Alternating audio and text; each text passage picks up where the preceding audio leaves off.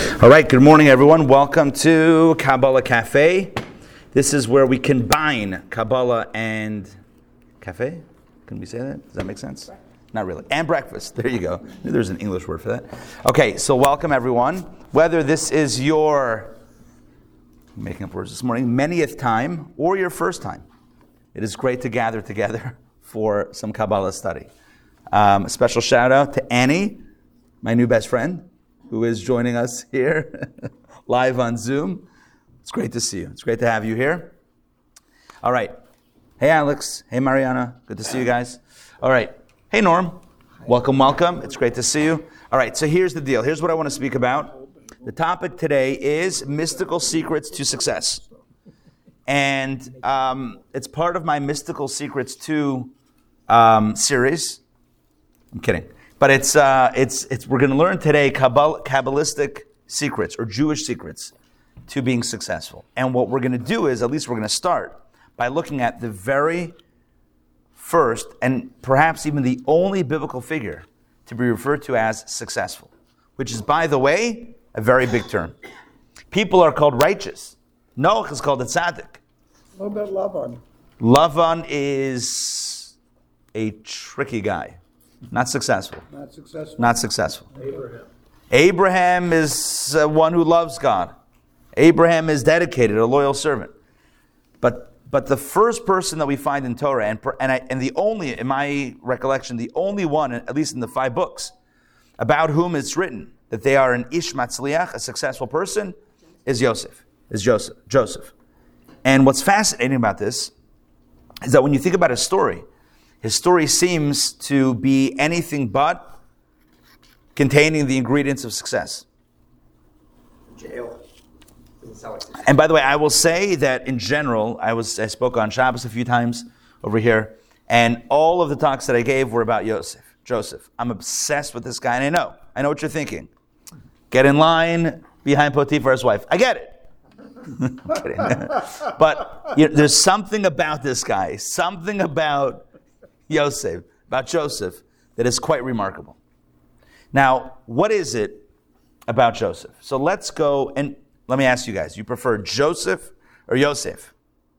You guys have a preference? Either one? I'm just going to choose one. Yosef?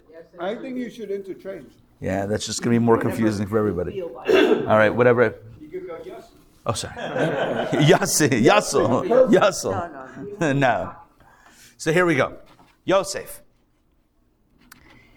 is a young man, 17 years old, when his brothers kidnap him. They want to kill him. They throw him into a pit. The pit has, good morning guys, the pit has snakes and scorpions.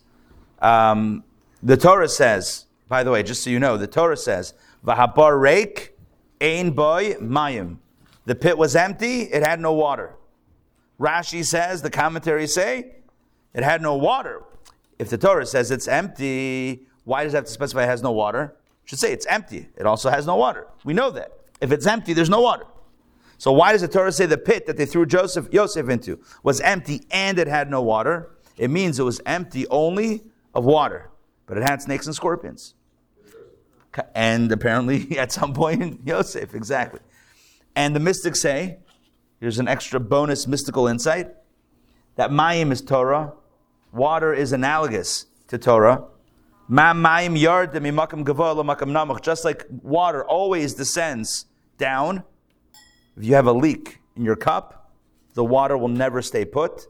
It will always go down, right? Water always goes down. So to Torah originates on high and comes down to us. So water is Torah. And the message that the Torah is teaching us is, and what's a bar? What's the pit? The head. V'habar reik ein boy mayim. If the mind is empty of water, i.e. Torah, then you know what it's going to have? Nechashim v'akravim, snakes and scorpions. A mind that's not preoccupied with divine wisdom is a mind that is otherwise susceptible to be filled with all sorts of dangerous ideas. When I say dangerous, I don't mean I'm going to take over the world dangerous. But I mean depressing, anxious, right, sad ideas. Oh, David, can you move down one way or the other? No, yeah, we'll make space for you guys. We got 2 together. We got two together. We had a reservation for two together. Exactly. And David, just your jacket also. And that's your it. reservation was for 10:30, so you're a little bit early. All right. So here we go. Keep families together. So this is a little bit of an insight into the pit that he was thrown into and the insight that we can take from this. However, this is what I want to speak about. Yosef is thrown into a pit. He's then sold. This is classic human trafficking. He is kidnapped and sold, and he's sold multiple times. The Torah doesn't specifically say this, but we know from the Midrashic story, we know from, hey, it's our family story. We know the story. He was sold multiple times on the way down to Egypt. He ends up in Egypt. He's working for a man named Potiphar. There's drama there, but there's also success. And so here I want to pass around a handout that I prepared and read some of the verses that speak about Yosef in Egypt. So here we go. Please take and pass. I shall give you pleasure. I'm going to pull this up online and share this for everybody. Does the Talmud ever mention that maybe Joseph was liable a little bit for his behavior when he was younger, and that he Interesting. deserved what he got? You know what? Look, He there's needed a lesson. He needed to be taught a lesson. there's You know, different. It's a good question. There's different theories on this. A lot of different commentaries and midrashim on the story of Yosef. Some that skewer the brothers as a word for what they did, and some that give them a little bit of exoneration. So it really depends on what we're learning. There's a lot of different angles on this. But I want to share with you one specific angle that is going to be born of these verses that I prepared. All right, so here we go. All right, it's shared. You guys should see it on Zoom on the screen. All right, the first excerpt, I'm calling the big cheese. Why? I don't know, but we'll find out. Here we go. Now, Joseph had been brought down to Egypt, and Potiphar, Pharaoh's chamberlain, chief of the slaughterers, an Egyptian man, purchased him from the Ishmaelites who had brought him down there. Okay, so Joseph, the Torah tells us, after the kidnapping and sale, ends up in a man named Potiphar's house. Let's continue. The Lord was with Joseph, and he was a successful man. And he was in the house of his Egyptian master. It seems like the Torah wants to emphasize that he wasn't just working for him as a slave, off-site, but he was in the house. His master saw that the Lord was with him, and whatever Joseph did, the Lord made prosper in his hand. Joseph found favor in his eyes, and Joseph, served him, Potiphar, and Potiphar, appointed him over his house, and all that he had, he gave into his hand. Yeah, so far so good? Quick comment that when it says that he was a successful man, it makes it sound like you're describing like a description. This is what Yosef is, like a description of him. Like it's interesting that how it's that language. Yeah. That's what he was. Who ish matzliach. He is. Right. Yeah. He wasn't just successful. Good. Let me elaborate. It's not just saying that he was successful at his job. He's saying he was a successful human being. Yeah. This is who he is. It's a personification of good. So what has he done to become successful? Good. Let's finish and then we'll go back to this. Now, let's keep on going. Now it came to pass that since he had appointed him over his house and over all that he had, the Lord blessed the house of the Egyptian for Joseph's sake. In other words, God blessed the house of Potiphar in the merit of Joseph. And the blessing of the Lord was in all that he had, in the house and in the field. So he left all that he had in Joseph's hand, and he knew nothing about what was with him except the bread that he ate. And Joseph had handsome features and a beautiful complexion. And of course, I was thinking about concluding that sentence with 3 dots instead of 1, just to allude to the fact that the very next passage talks about Potiphar's wife, who takes a liking to Joseph and all the drama that ensues because of that. Did he not trust Joseph with his food, because it said that's the one thing, because that's what got Pharaoh almost in trouble. He almost got... Rashi says food is a euphemism for his wife. Right. To Yes. The bread of sloth in this case. Bread that he ate. Right. In other words, that's a euphemism for his wife. So he gave him everything. He said, everything's yours. I don't know if he had to say it, but that was... Again, that's foreshadowing literally what comes next in the next few passages. Now, what's interesting, again, I just want to reiterate what was already pointed out. Number one, the Torah refers to him as an ish matzliach before it describes what type of success he has. It doesn't say he was successful financially, or he was successful. I mean, it does eventually say that, but it starts off with this kind of larger preamble. He was a successful man. But before it says that he was a successful man, what does it say right before that? The Lord was with Joseph. There's two ways to understand that. Help me out. What are the two ways to understand that? Number one, Lord made him successful. Right. good. Number two, He made himself successful. No, the Lord was guarding. yeah, that's all part of number one. What's the second understanding? For the first part, or both together? I don't know. When you hear the word "the Lord was with Joseph," what does that sound like? What are we saying? Protection. God do it. Sure. What else does it sound like? That's all one. That's all one option. Y'all are consistent. I'll tell you the second understanding. The Lord was with Joseph could mean also that Joseph carried God with him. The Lord was with him could also mean that wherever he went, the Lord was with him because he took him everywhere. You with me? When you say that God, yes. When you say that God is with someone, either it's God is watching over that person, protecting that person, blessing that person, or you could say God is with them also means that they're the one that's taking God with them. Yeah? You with me on that? I think both work together. God is always with us. We just have an awareness or not. Are we open? Are we open to allow that blessing to reside? And so the Torah says that the Lord was with Joseph, which could mean that Joseph is the one who opened up that channel, and he was a successful man. Now, I want to keep on reading because there's the next section, and this is after the drama of Potiphar's wife and her attempted seduction of Joseph. By the way, the Talmud says that he was ready to give in. She had approached him many times. This one day he was actually ready to give in. The Talmud says that he was ready to go ahead, but at the last moment, a vision of his father flashed before his eyes, and he couldn't do it. Couldn't do it. Yeah, and he ran away with his cloak in her hand. Been there and done that. Yeah. All right. Been there and done that. We're not going to touch that. Now, here we go. All right. This is going to get more interesting than I thought. Now, here we go. So then the Torah segues into what happens next. So what happens next is that she flips the tables on him, and she says he tried to attack me, and Joseph gets thrown into prison. In the section that I've called here, Jailhouse Rock. I was a little bored last night, and I decided to come up with, I figured the big cheese, because he's in the butcher's house, not so kosher. I don't know, whatever. That was my thought. Jailhouse Rock. Here we go. Joseph's master took him and put him into prison. Joseph's master would be Potiphar, right? So after the accusation of his wife, so he says, all right, I have no choice. I got to lock you away. The place where the king's prisoners were in prison. So this is the royal prison. And he was there in prison. It says prison a few times, so it's clear that he was in prison.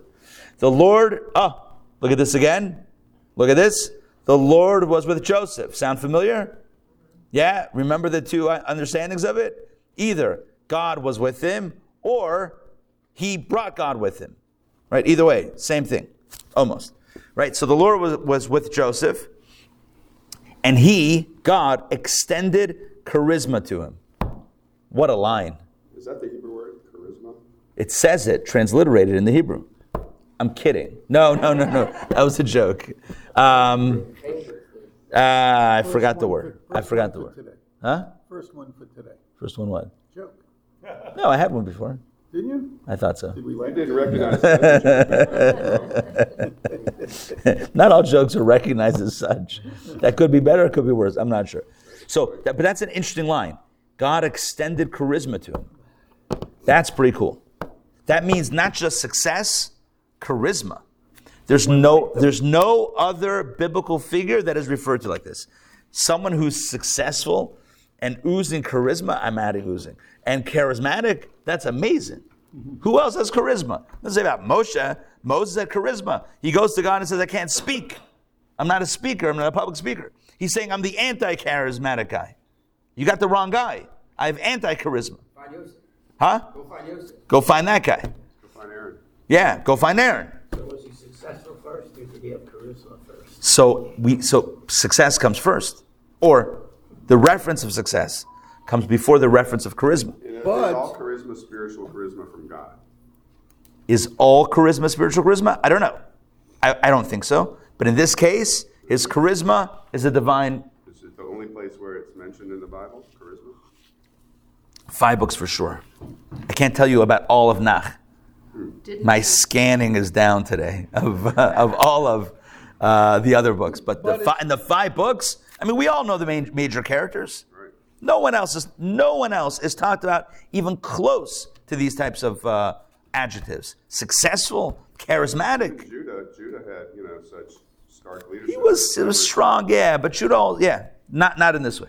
Didn't his father basically have the same thing too when he went to work for Laban to buy Rachel first? Well, first he worked for him for 7 years, then he worked another 7 years. The old switcheroo. Right. Right. But he was successful. Yes. He built up his flocks and Yes. everything else, so Yeah. he was successful too. He was So very the successful. apple didn't fall very far from the tree. Correct. It doesn't refer to him, though, as an ish matzliach.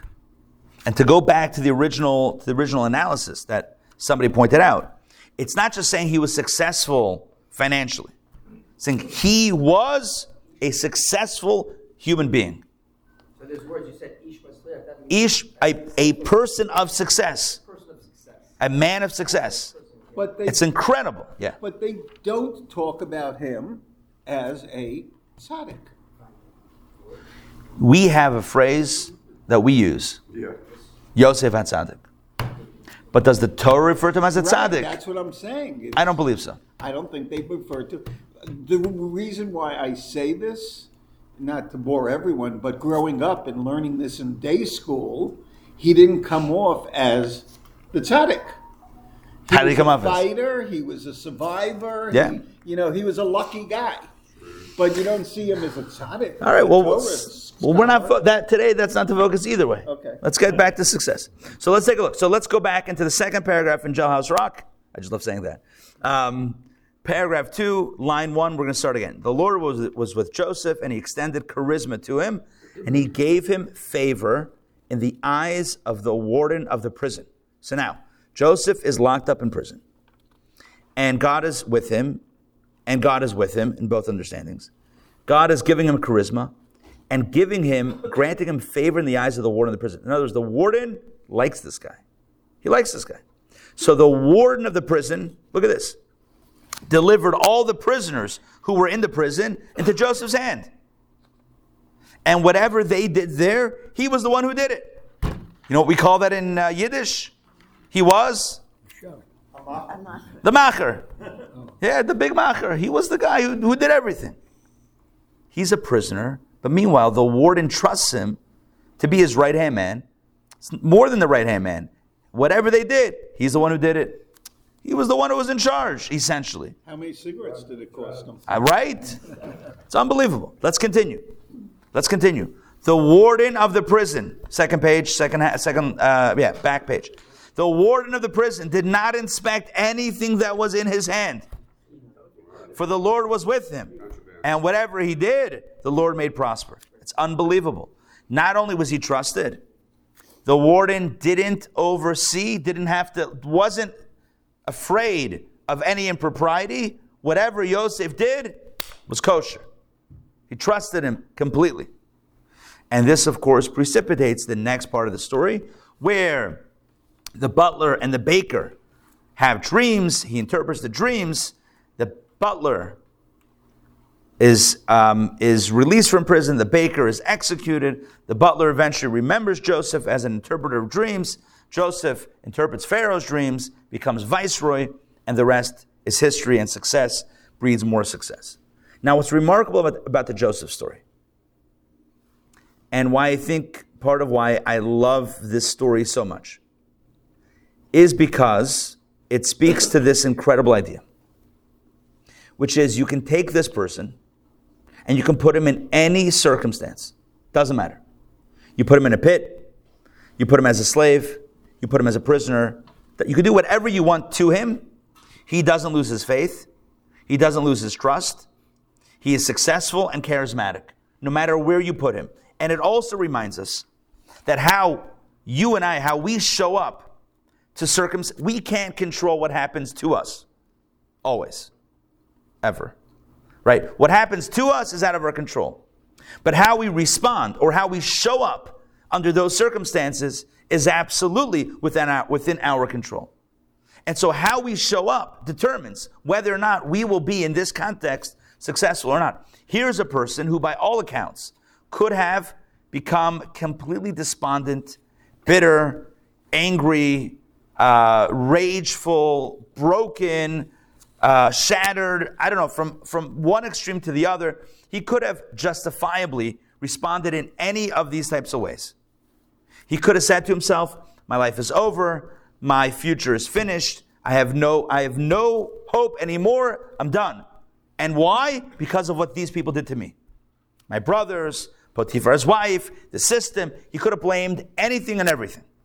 And you know what? He would have been right. He would have been right, 100% right. He was the victim of incredible abuse and trauma, 100%. And he could have said, and that's why my life is ruined. And you know what? He would have been right. But he chose another path. He chose another path. He chose to say, I don't view myself as a victim. I don't view myself as broken. I view myself as noble. I view myself as someone who has an opportunity, not someone who has been denied opportunities. I have an opportunity. The guy is in prison. What do you think prisons in ancient Egypt look like? Can you imagine? Probably not luxurious. He's in a prison in ancient Egypt, and he shows up with charm, with chen, with charisma. Clean the place up. It's clean the place up. He's finding opportunities in the craziest places. So either he's the most naive optimist in history, which one could say perhaps, hey, he was the dreamer after all. So maybe his naivete worked out for him. He wasn't a dreamer. One second. Either that. Not a dreamer. One second. Or we would say this. He interpreted That because of his faith in God, because he took God with him, God was with him. Is that passive or active? Due to no doing of his own, or because he brought God with him? Because God was with him, i.e., because he felt God wherever he was, he viewed no place as a disaster, no place as a mistake, no place as devoid of an opportunity. I'll tell you a story. 1979, I think, or some other year. There was a Chabad women's conference in Detroit, Michigan. And you snuck in. What? And you snuck in. No. lifeguard at the mikveh. Absolutely not. So here's what happens. Huh? In Detroit. So I don't know if it was 70, I think it was 79 or maybe early 80s. There was a women's conference in Detroit. Like over the weekend. You weren't invited. So it was, for the weekend, and it took place in the winter. I don't know who scheduled it in the winter, but that's when it was. And everyone was scheduled to go back on Sunday. And a massive snowstorm breaks out. A blizzard, right? Detroit, yeah, story checks out. It's possible, having lived in Detroit. Look, I'm from Pittsburgh. I know that could happen. Pittsburgh, New York, Chicago, Detroit, all could happen. Okay, so what happens is all the flights are canceled. And there's a little bit of panic. There's like a few hundred women. And there's a lot of panic. Why? Because everyone's got to get home. Families and children and jobs and everything. Everyone's got to get home. So because it's a Chabad conference, so what do you do when you're in a little bit of a predicament? Also, but back in the day, what would you do? You would call 770. So they called 770 being HQ of Chabad. right? Brooklyn, Crown Heights, right? You call HQ. You try to get a blessing and for success, right? Speaking of success. So they called HQ. They called headquarters. And they shared what was going on. And they explained how a lot of the women were a little bit anxious because they were stuck in Detroit. The answer they got back from the Rebbe was, you're not stuck in Detroit. If you're in Detroit, you're there for a reason. You're not stuck in Detroit. If you're there, it's for a reason, it's for a purpose. And so that evening, I think even amidst the blizzard, I think a lot of the women went out and maybe, gave out Shabbat candles. I know it's early, it was Sunday, whatever, but did whatever it is that they did to, spread Yiddishkeit in the city. But I think this is a Yosef mindset. Are you ever stuck? I'm stuck in Detroit. You're stuck in Detroit. You're in Detroit? There's a reason. I'm stuck in jail. You're stuck in jail? You're not stuck in jail. Joseph, you're stuck in prison. He could have easily said, my life is over. I was brave and I tried. I was a slave and I still put on my best, still put my best foot forward. But now I've been framed for a crime I didn't commit. Done. It's over. I'm finished. Could have easily said that. What would you, God forbid, but ask yourself, what would you have done? Be honest. What would you have done? It would be very easy to shut down and say, my life is over. For somebody to say that I still see opportunity here, I'm going to show up with a positive attitude, is incredible. And it goes back to those verses a few times that say that God was with Joseph.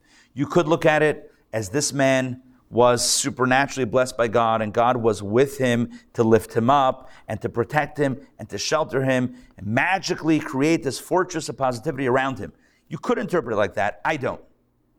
God was with him, the way I see it means that Joseph is the one who was open to seeing the godliness in every circumstance and in every single person around him. And so when the butler and the baker are looking despondent, he says, Madua penechem roim hayom. Why do your faces look downcast today? Oh, what kind of question is that? You're in prison. What, are they supposed to be smiling? What do you think? He noticed that today they looked a little bit more sad than yesterday. So was he maybe the first one to really, with all of this going on, engage with the outside world? In other words, go out of his, insular. Absolutely. So, isn't that a huge aspect of this? Abraham, yes. Abraham did outreach, certainly. But I think outreach in such hostile territory,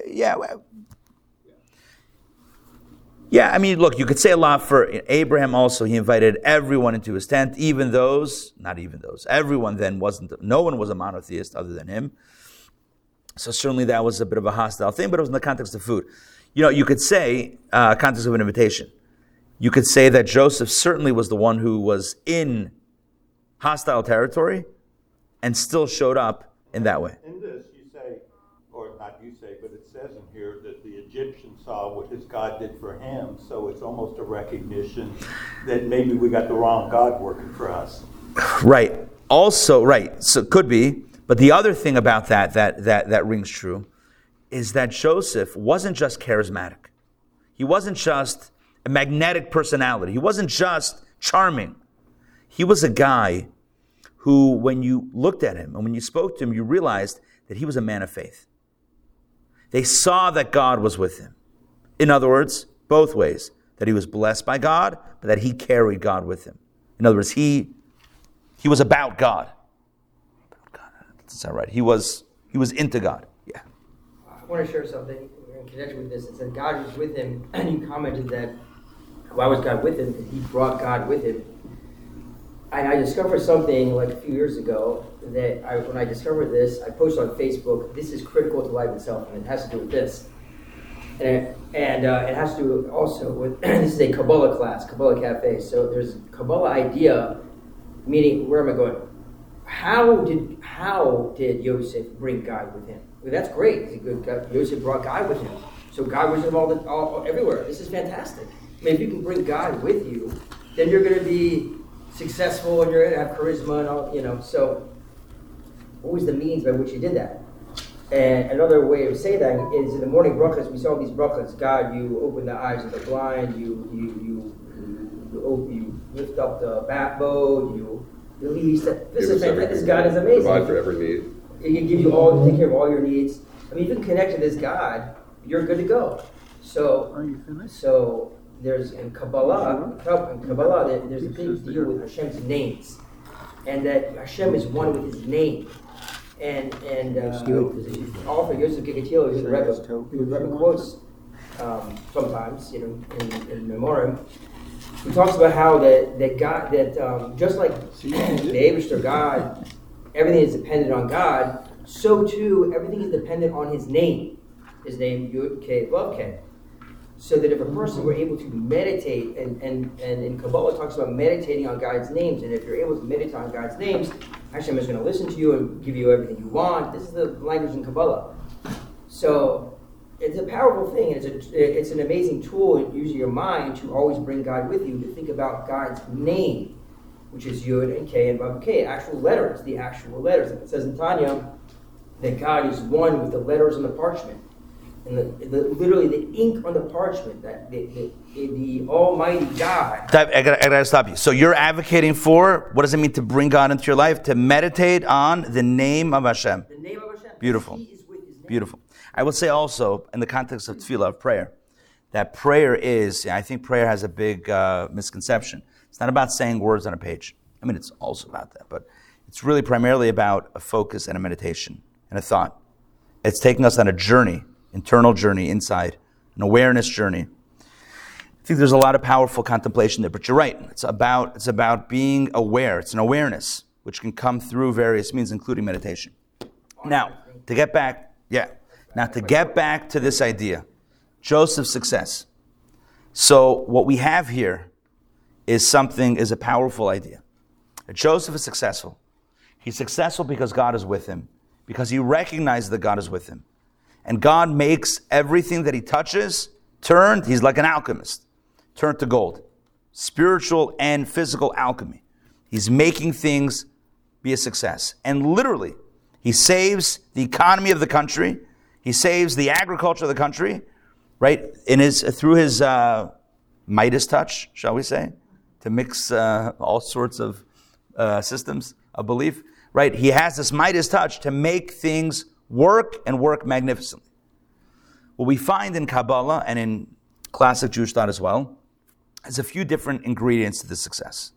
Number one, as we've been discussing today, faith. Faith in God. If he loses his faith in God, if he instead puts his power in human beings, and human beings fail him, well then he would likely be a very broken person. He puts his faith in God. God cannot fail him. God will not fail him. God does not fail him. If he's in a situation, it's designated by God as an opportunity and not in any way a negative. So that's number one, faith. Number two, we find that wherever he is, he works hard. He's dedicated, he's working hard. He's not just a prisoner, who is being imprisoned passively like everyone else. He's active, right? He's being trusted with responsibility. In the butcher's house, Potiphar's house, it's the same thing. The butcher, Potiphar, gives Joseph all the responsibilities. He gives him everything, which means, again, that Joseph wasn't just someone to do the bare minimum and get away with it. He was somebody who was motivated to work hard. Number three, he appreciated what he did. He appreciated what he did. We see that with the idea of the charisma.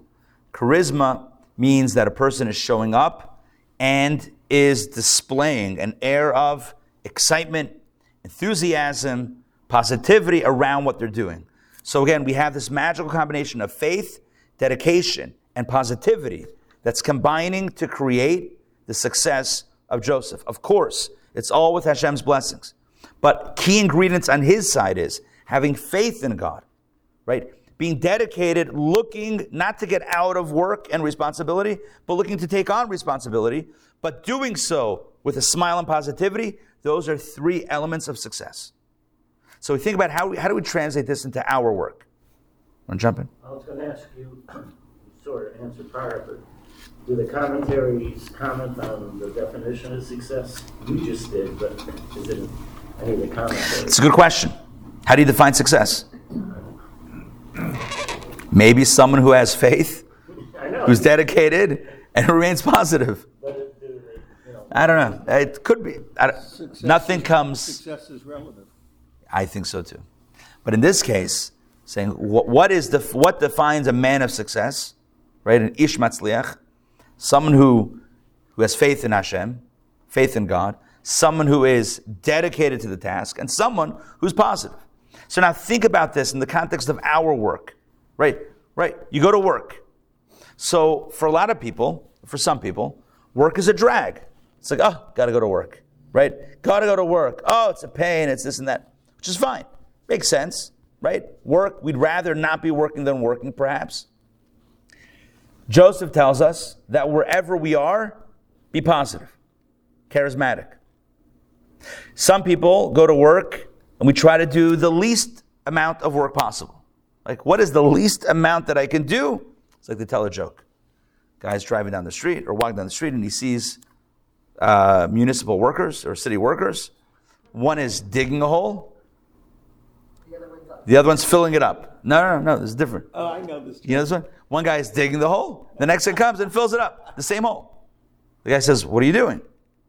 He says, well, usually, so the crew says, usually we have 3 in the crew.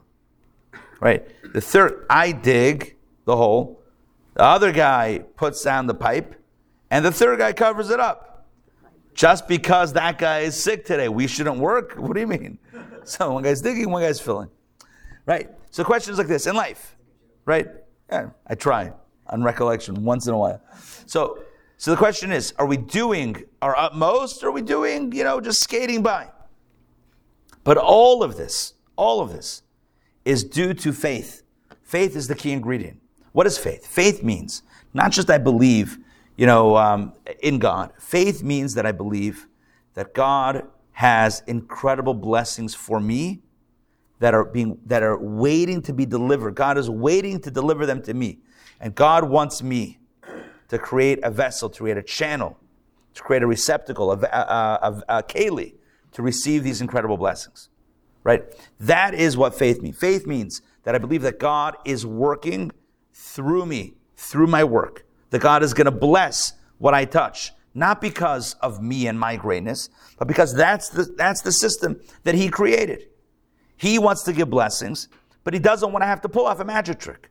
How's He going to wire the money into our account? How's that going to happen? Right? Imagine if the bank gets a wire from God. It's going to raise all sorts of questions. Right? It's going to be all sorts of complicated. Right? Who's the source? Where is it coming from? Kosher, not kosher? What's going on? So God says, give me an alibi. I want to give you the blessing. Right? Create an alibi so I can launder, I don't know if that's the right word, so I can smuggle the blessing into your work. That's the way we look at it. That's the faith. That's what it means that God is with us. It means when we're doing our work, it's not a space absent of God. It's not like God is in Torah, God is in the mitzvah, God is in the synagogue, God is in the holidays, but at work, it's just work. No, God is here too. B'chol derechecha do'ehu. In all of our ways, we're meant to know God. In other words, in everything that we do, all activities, including, and I would say especially work. I mean, what other activity do we do for so many hours of our life? Work is a major part of life.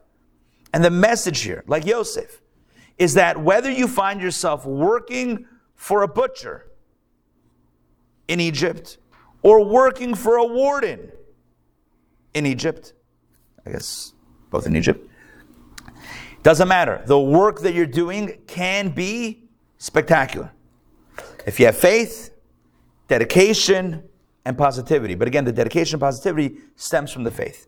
Stems from that ish matzliach, a successful person. You see, remember the order of the verse.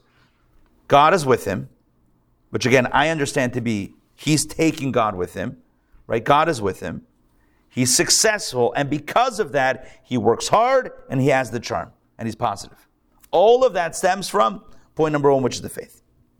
So with this in mind, what I want to do is jump into our text, which we have not done in a few weeks. What were we in here? Well, there is one more text actually. Oh, sorry, soon.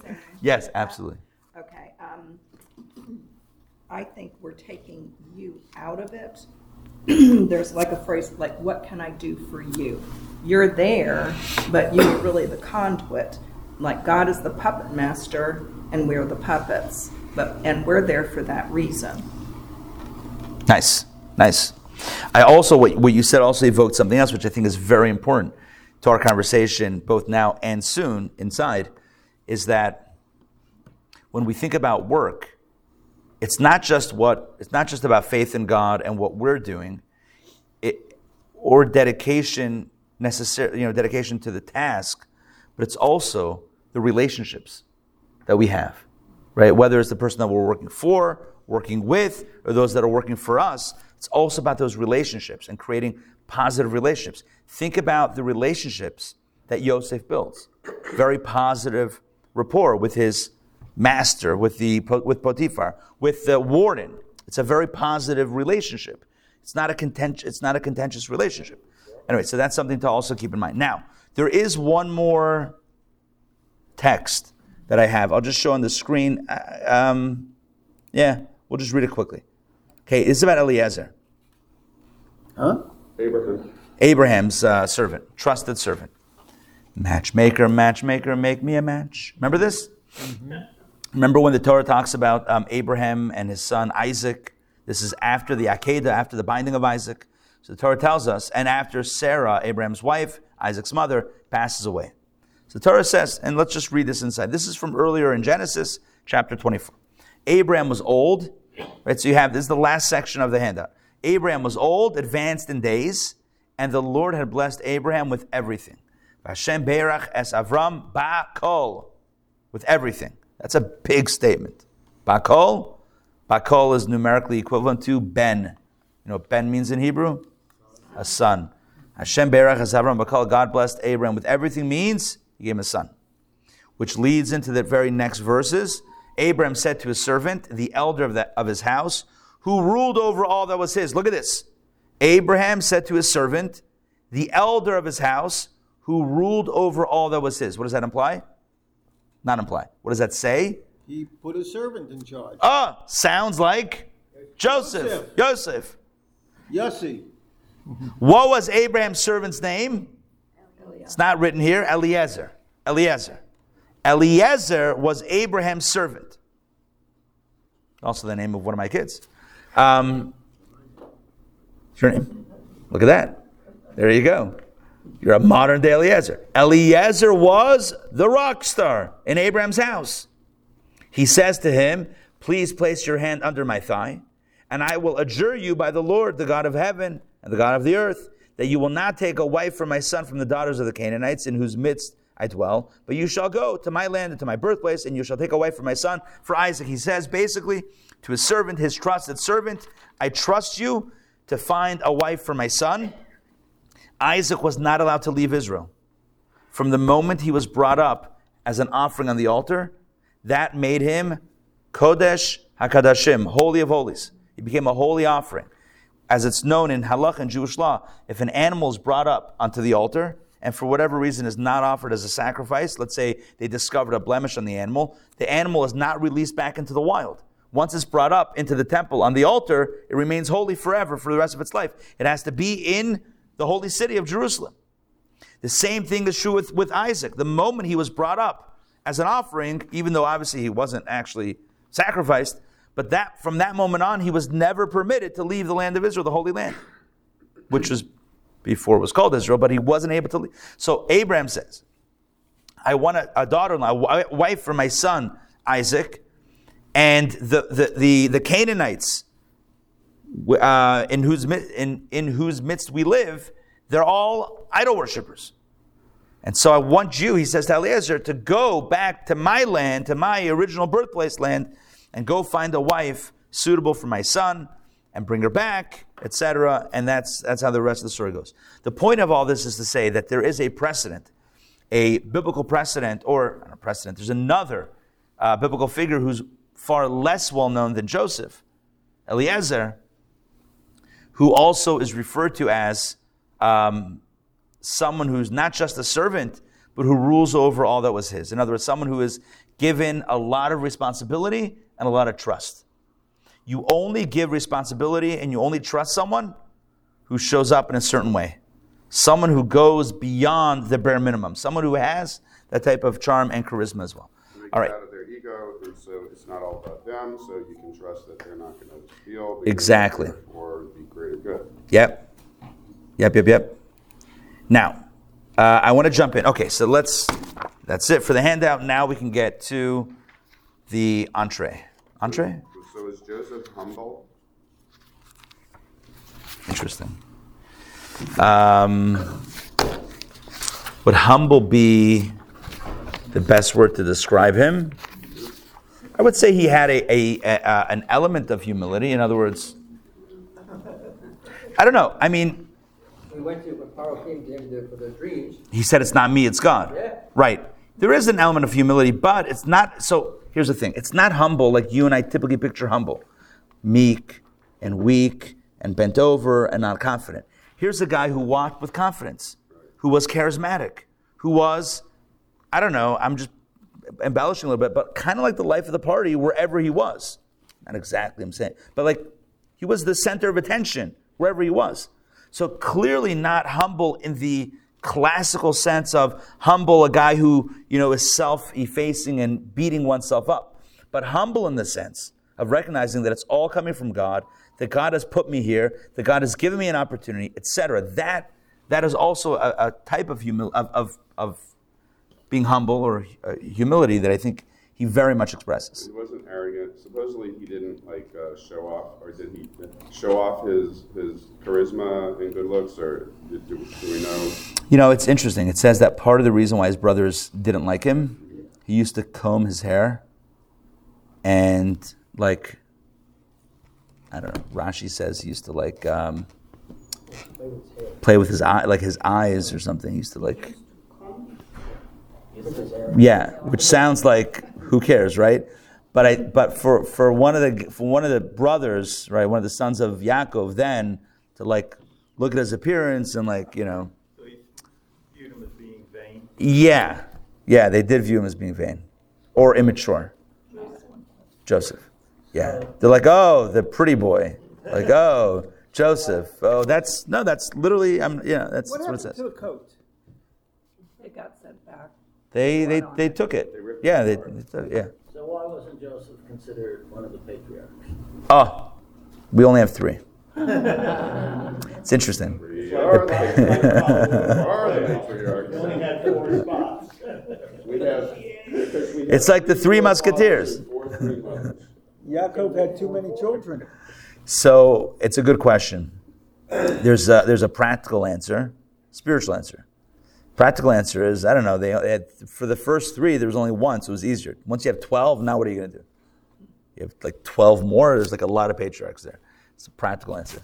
Spiritual answer is because the avodah, the service, or the spiritual work of the patriarchs, avot, right, patriarchs, fathers, bequeathed to the children.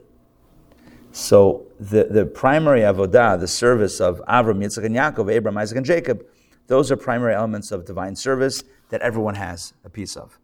The tribes are specific manifestations of that. So it shows up in different ways in everybody. And maybe someone doesn't have one of the 12 tribes style. But the patriarchs, everyone has as a Yerusha, as an inheritance, because they are the avot, they are the fathers. That's a bit more of a mystical, spiritual answer. All right, now let's jump into our text. So, and here's where I want to contextualize the text today. So, in our discourse, which I've called spiritual surrender, we've talked about 2 types of spiritual personas, the son and the servant. The son is the one, like a child to a father, a child who loves the father or loves the parent and is excited about doing what they want. So the child, the parent wants something, the child even anticipates it before the parent even asks for it and wants to do it and knows why it's important and is excited about doing it. That's the type of service. That's when you're locked into a mitzvah. You're excited to do it. It doesn't feel like a burden at all. You're super excited to do the mitzvah. That's what it means to be like a child. And then you have the servant persona. And that's the opposite extreme. You're not excited about it. You're not enthusiastic. You're not like, I get it. I know it. I understand it. I'm super excited. No. Like, it's a burden. It's a yoke. It's something that I have to bear. I don't want to say the... Endure. The cross that I have to bear, right? But this is what I have to bear. And,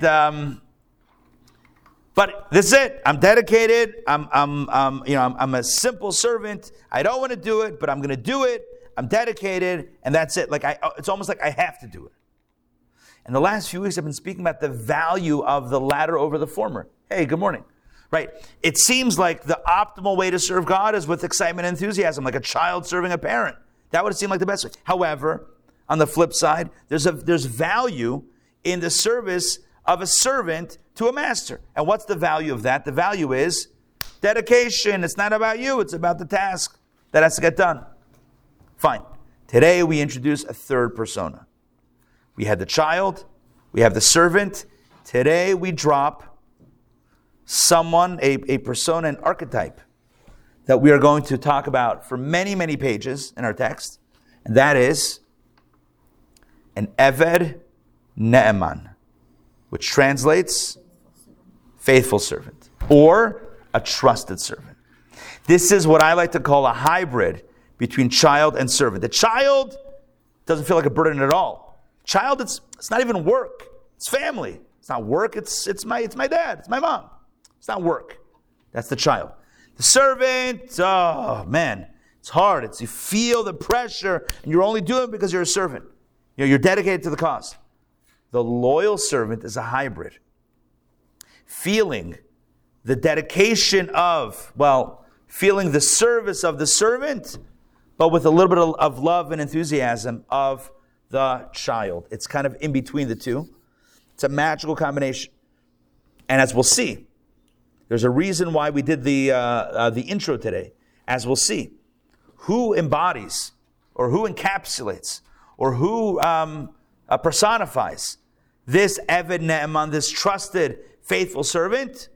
Who do you think? Joseph. He's the guy. What, you think he wanted to be in Potiphar's house? What, he felt like a child of a Potiphar? Oh, Papa. You think he called Potiphar Papa? Of course not. He was a servant, and yet his service wasn't crushed. He was fully present. He was fully there. He was shining. He had charisma. You think he wanted to be in prison? Excited to be in prison? Of course not. He felt it. I have a customer that wants all of their employees to act with a servant's heart. What do they mean by that? That is their philosophy, their motto, that they're going to work, they're going to have the passion to work with a servant's heart. Interesting. Which one would that be? This one? This middle one? Yes. Okay, cool. Yeah. Oh, is it a Christian thing? Oh, interesting. Really? I didn't know that. Huh. It's the only way they could pull it off. Jews wouldn't do that. Well, with a servant's heart? Yeah, I think I get it. Sure. but it means servant with that dedication Correct. to a task. Yeah. At the same time, maybe the heart indicates, I'm trying now to analyze this Talmudically, the heart, I guess, would be with that love and passion. All right. Either way, that's what we're, whatever the label is, that's what we're going for. So let's read it inside. It's really beautiful and magnificent. So I got to tell you what page we're on. We are on page, I'm going to put this on the screen so you all can see it. Where am I? Oh, you want to see the folks? You said you're putting it on the screen. How else are we going to see? Well, you have it right there. You have it right there. I have to find where is the PDF here? All right, hold on. Sense of humor around. Oh no, we sense it. You sense it. we are sensing it. Sense. We sense it and the lack of. All right, hold on. I don't know why it's not appearing in my Zoom tray of possibilities. Oh, here we go. Now we've got it. Okay. Joyful servant. Here we go. Page 34. This is going to be great. Page 34. Oh, you guys are on page 34. Oh, I'm so good. All right, page 34, the beginning of this handout. The joyful servant. There is, however, a type of servant. Now remember, in the text we just spoke about the servant who feels crushed, who feels the yoke, who feels like, again, dedicated to the task because the task is a heavy burden. But now we have another persona. There is, however, a type of servant who serves out of love and pleasure and joy. Not a son who doesn't serve, not a servant who doesn't love, with me, but a joyful servant. Right in the middle. For he rejoices. The son that doesn't serve? Huh? The son would always serve. No, but the son doesn't feel it as service. It says family. I'm working for my dad. I'm not working. Yeah, it's not even, right, that's what I mean. The son has the joy, but not the service. Yeah, he's doing, but it doesn't feel like service. The servant has the service without the joy. This one has the love and the service. So again, for he rejoices and takes pleasure in his work because of his great love and connection, heart and soul, to his master. Here he talks about the relationship piece of it. Not so much the Joseph faith piece of it, but the relationship piece of it. He's connected with his master. He's connected with the task. So therefore, he does it with joy. Let's continue. Top of 36. And this bond in love, he contrasts it, right? Does not arise because he is a derivative. That's a weird translation. Okay. Because he is a derivative of his master, as in the case of a child. In other words, his love is not because it's my mishpach, it's my family. No, he's not family. He's a servant, right? And it's also not because he derives benefit from him, i.e., that he gains from being attached to the master. And when the servant reveals his love, he receives from the master. This is not a transactional relationship either, as is the case, let's say, in a love relationship, where one is expressing love, but also expecting love to be returned. This is not that. This is a servant to a master. So it's really going one way. The love, right? The love is going one way from the servant to the master. It's not like he's loving the master's going to love him. It's like some, weird situation. No, this is one way. So it's not a child who has a natural, inborn, innate DNA love to the father. This is a servant. It's not a servant who feels crushed, servant who feels love. And it's not love to get, it's a love to give. Rather, it is because the servant is a person of lofty stature. So here he talks about the servant is someone who has a sensitivity, someone who has what is the Hebrew? Naila b'madrega, someone who has lofty stature, who therefore knows and recognizes the greatness of the master and his loftiness. Obviously, when we talk about the greatness of the master, this is an analogy or a parable. And we can't divorce it from where we're going to end up with this, which is about us and God. That's why we talk about someone who recognizes the greatness of the master. He's obviously talking about a human being who serves God out of a recognition of the greatness of Hashem, and therefore loves to do a mitzvah. Why? Not because I'm getting anything from it, not because I feel like a child, which could also be the feeling, but because I'm dedicated to Hashem because of Hashem's greatness. He therefore binds himself to his master with love and much affection because of the master himself, not because of the servant's benefit from the master, i.e., that the master is good for him. Right? It's not self-serving, it's not self-fulfilling, it's not about self, it's about giving, it's about dedication. And this, he says, motivates his service, to serve his master and attend to him, all of which is done in a manner of Kabbalat ol. Kabbalat ol means accepting the yoke, accepting the burden. And not like one who serves his beloved, as shall be explained. It's not, we're trying to differentiate types of relationships. There's there's the child-parent relationship. There's the simple servant relationship. There's this loving servant relationship. There's the relationship between two people that love each other in a romantic relationship. He's saying this is different from this is a loving servant. It's a different type of relationship. Yeah, he is getting sustained in some way, shape, or form. If not heavily paid, he's getting food. I mean, there is some transaction. What's interesting is that he's putting it, the motivation, as a form of appreciation for the master or for the work. Almost saying like, it's worthy for me to be dedicated because look at how great this is. I'm excited about this task and experience, not because of what I'm getting out of it, but it's such a worthy. And you know what I would do? I would actually do over here. I would differentiate between, I think, chesed and gvura, or love and respect. Because I think although we're using the term love again and again, are we using the word love? Did we even mention love? Joy. We didn't mention love. Joy, he says, not love. But I think that a lot of this, no, he does say he serves master with love and much affection. But I think that a big piece of this is actually gvura, which is respect. Because love typically, it shouldn't, but typically implies what I'm getting from it. Whereas the respect is more of like, I respect and value this for what it is.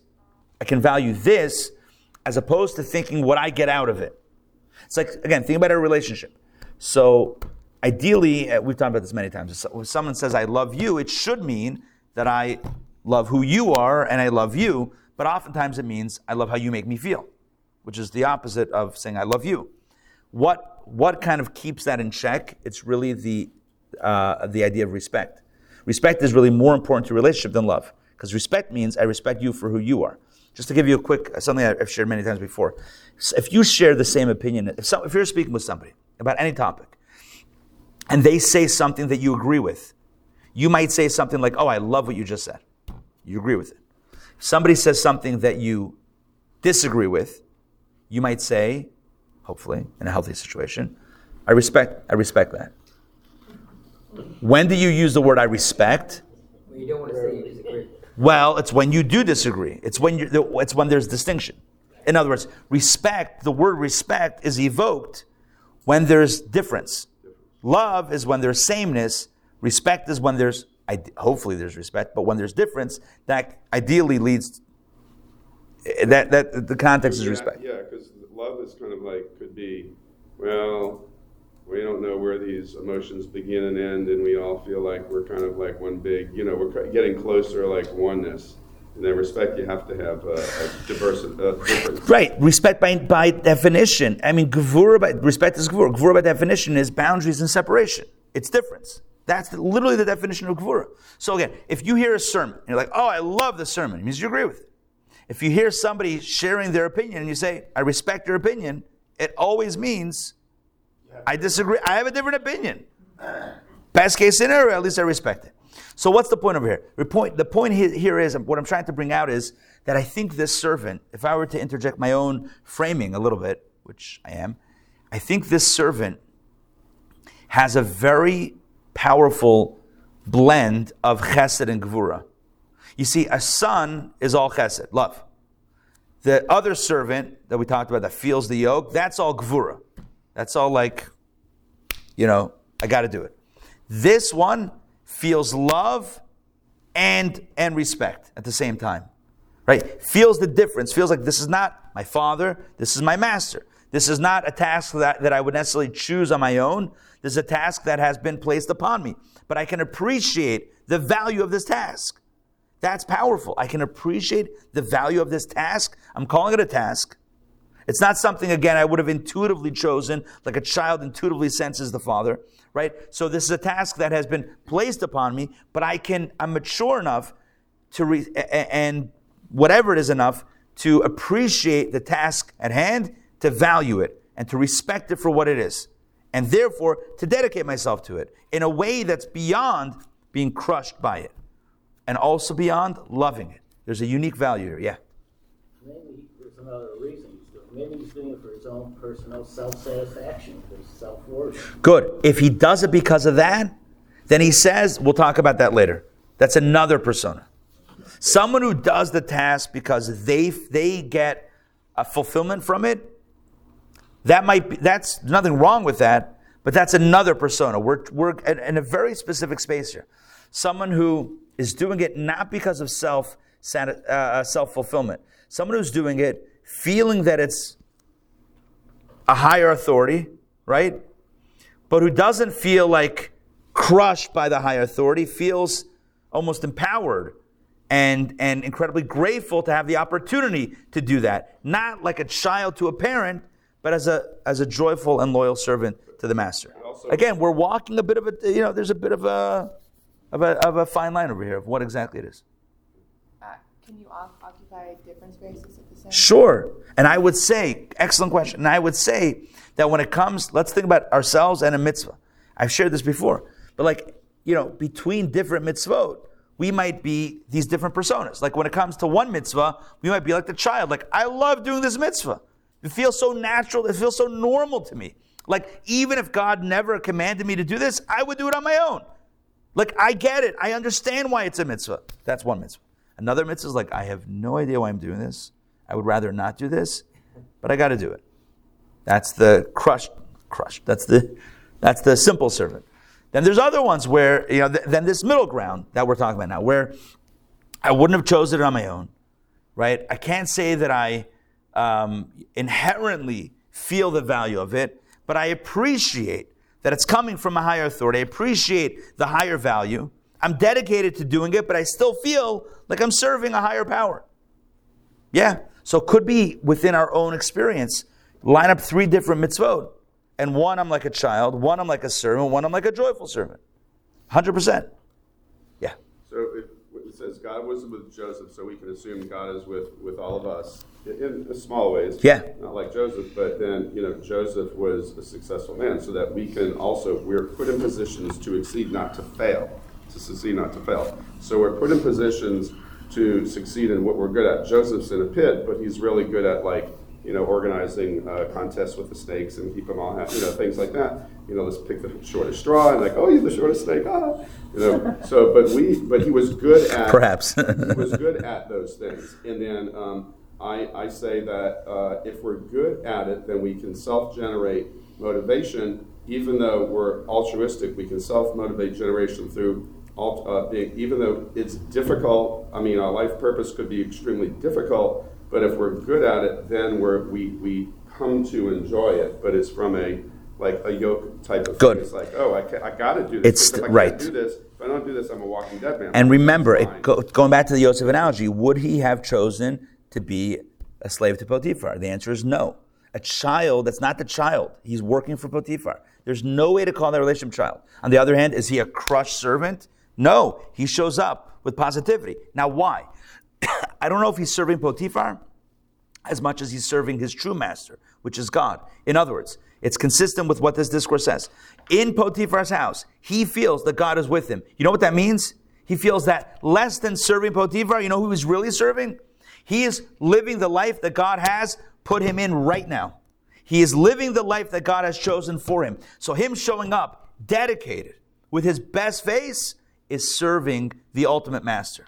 Potiphar is an accessory to the larger picture. Now let's continue. We're going to do 1.5 more, just quickly.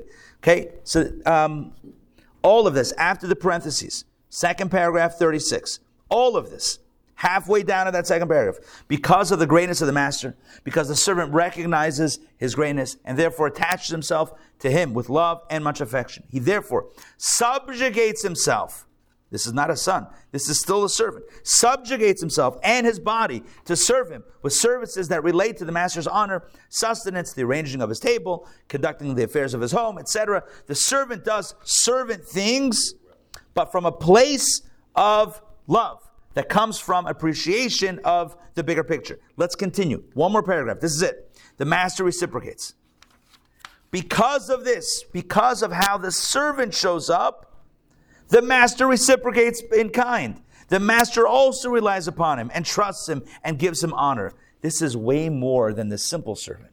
The one who shows up and says, okay, I'm going to do everything that you asked me to do, doesn't get any extra work. Because it's not that relationship. You're like, okay, I'll give you the minimum. You're doing the minimum.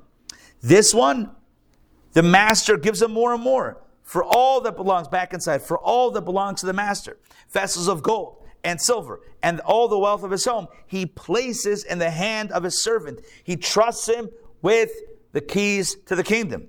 So the master is the vessel of God. Right. In this, such as he gives the two examples that we read about in the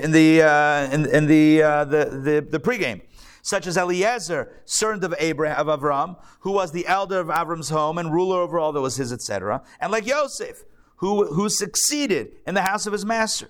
For there is abundant blessing from a servant such as this in the master's home in doubled and redoubled measure. This is the servant that you want. This is the one that doesn't walk around bent over and saying, I will do everything that you ask perfectly. This is the one who's excited about the work.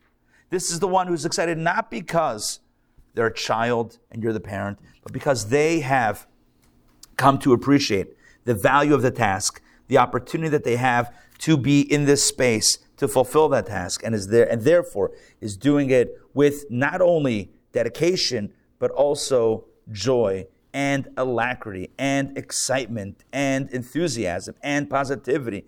And that joy, that the way that person shows up breeds trust and breeds this type of kind of mutual understanding between the servant and the master.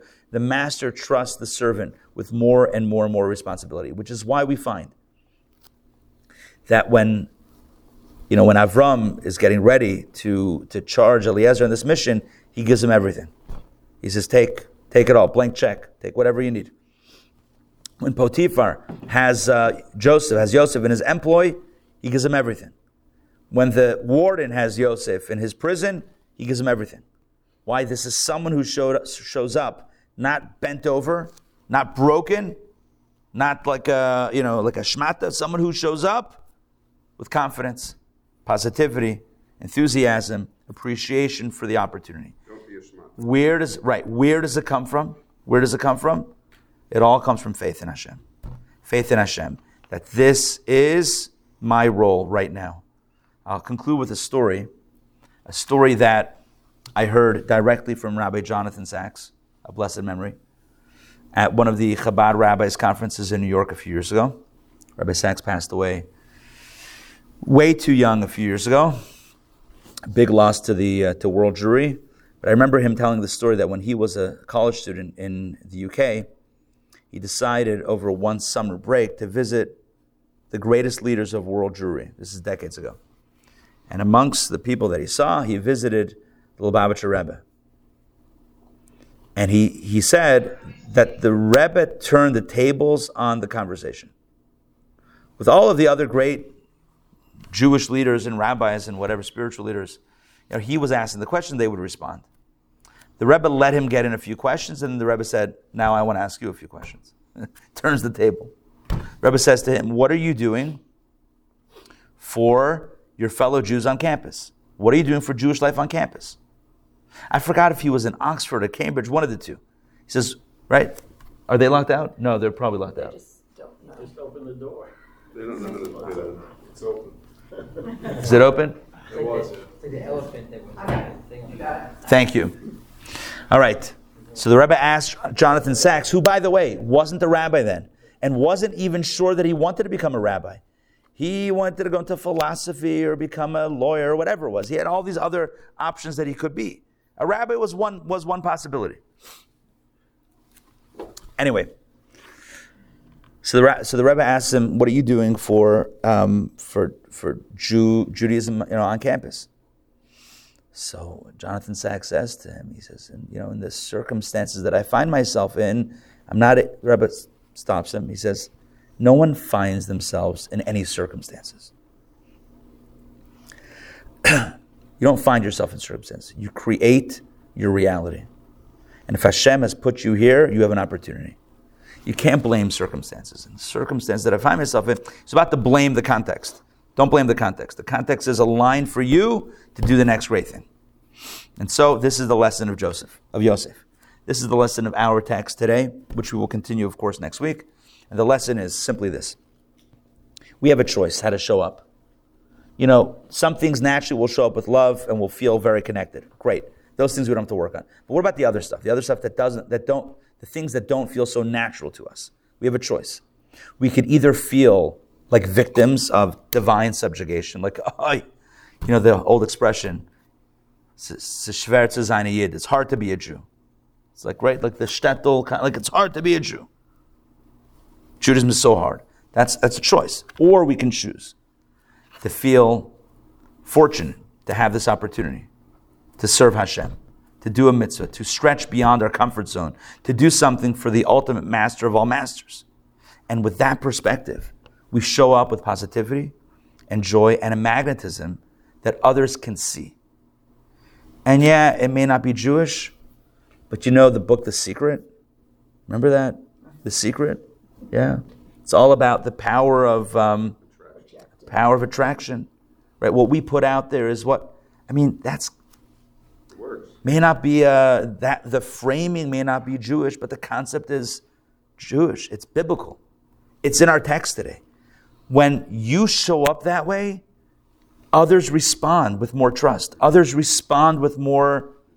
When you're open, others are more open. When you're closed, others are closed. It's simple.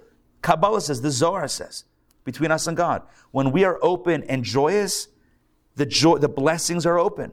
When we're closed and tight, the blessings are constricted above. Literally says that. The way it's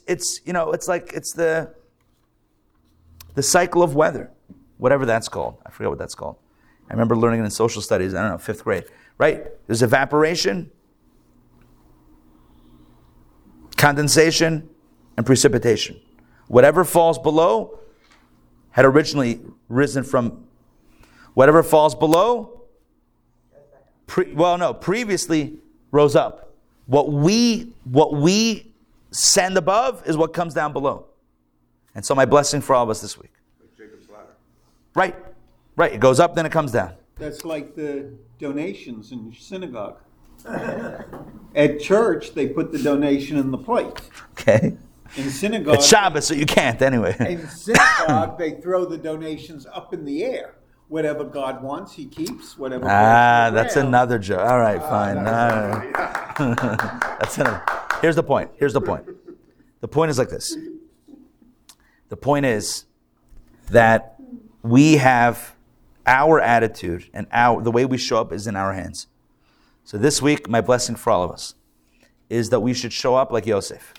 Show up like Eliezer. We don't know as much about Eliezer as we know about Yosef. Show up with that positivity. Show up with faith in Hashem that this is going to be a good year. I know it's not a Jewish New Year, but it's a New Year anyway. The Rebbe once wished someone Happy New Year's this time of year. They were shocked. The Rebbe said, "It's a pasuk in Tehillim. Hashem yisbar b'chseiv amim. God counts according to the calculation of nations," which means that if it's secular New Year, it also means something.